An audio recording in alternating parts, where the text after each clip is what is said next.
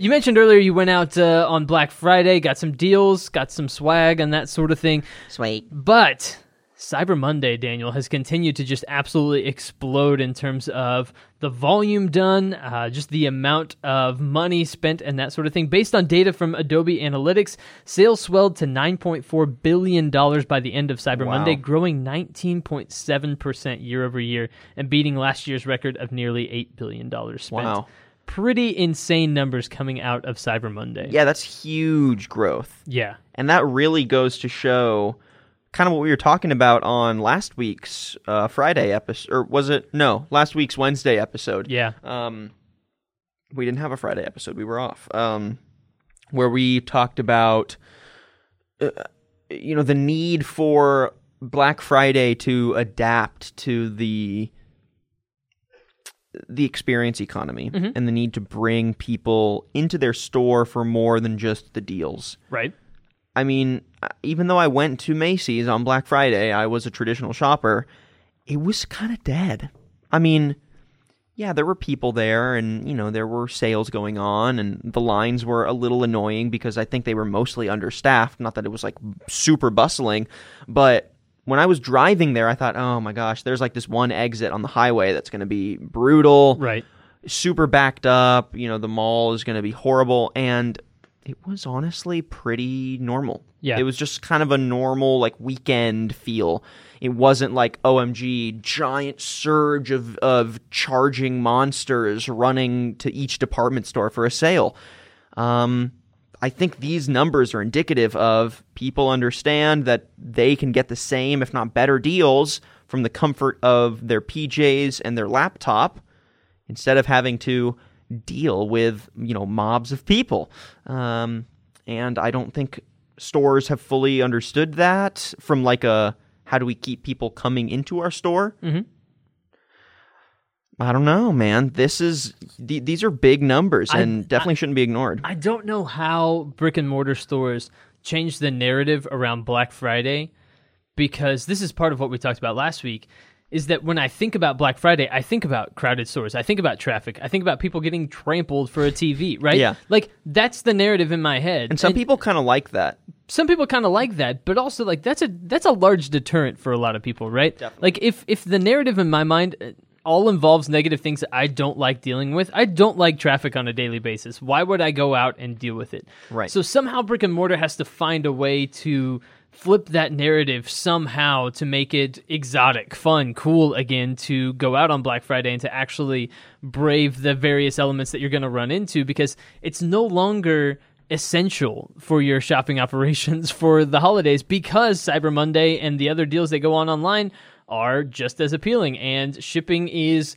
fantastic and quick and easy these days. And the only real thing that what's the worst narrative around shipping or getting packages? Either they're late, which Amazon doesn't really do, or someone comes and steals them off of your front porch. And then you get it again for free. Exactly. That's the worst thing that happens, pretty much. So I don't know how exactly retail should do this, but it's just obvious that Cyber Monday has continued to grow and grow in popularity. And so if brick and mortars are going to stick around, I think they have to find a way to adjust. I found this number interesting as well, Daniel. It turns out smartphones were the device of choice, with mobile transactions ranking in a record $3.1 billion. Wow. So more and more people shopping from their phone, again, which makes a lot of sense. Pretty surprising to me.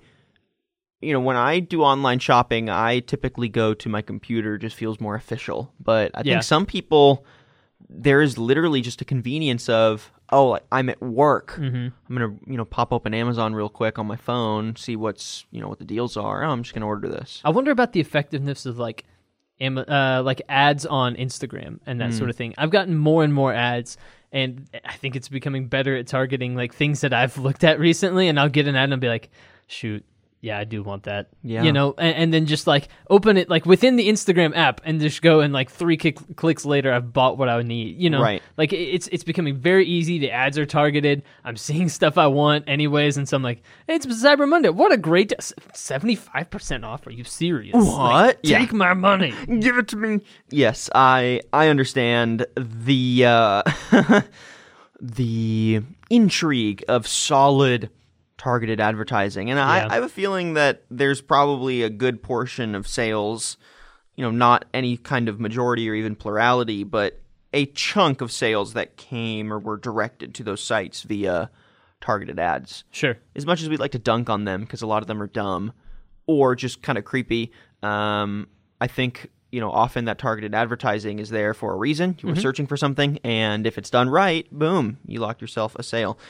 But regardless, I mean, these numbers are really solid. People were buying Nintendo Switches. They were buying a lot of video games, per usual.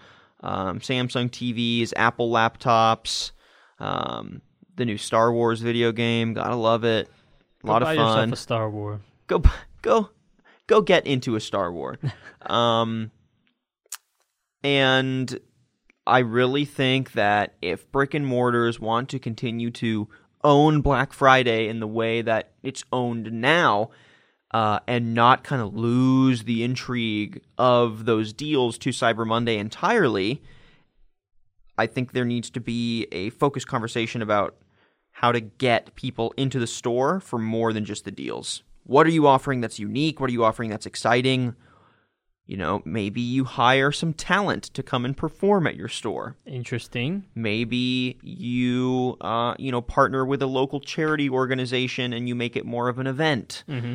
Maybe, I don't know, you get together with all the other complexes in your mall space, on your floor, and, it becomes like a flea market of sorts, and that, people bring out items into like the hallways, and it becomes more of like a bizarre market event, you know what I mean, where like you're walking through the halls of a market. I mean, like, there's ways to theme it, there's ways to present it.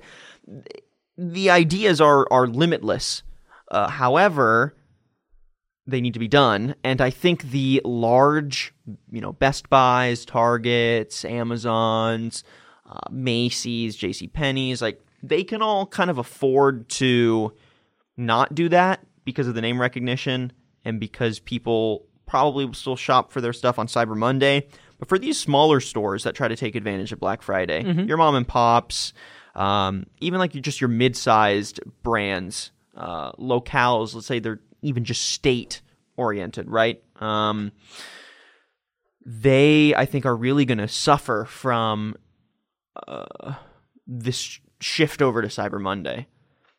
That's true. They're the ones that have less name recognition, less awareness around their brand, and they're the ones that are going to have to try the hardest to turn their Black Friday experience into an experience and into an event and something greater than just deals. So that's why on this show we stand, what is it? A Small Business Saturday. Small Business Saturday. Yes. Yes, we stand Small Business Saturday. Yeah. This was a snippet from Business Casual with Daniel Litwin and Tyler Kern, your B2B morning radio show.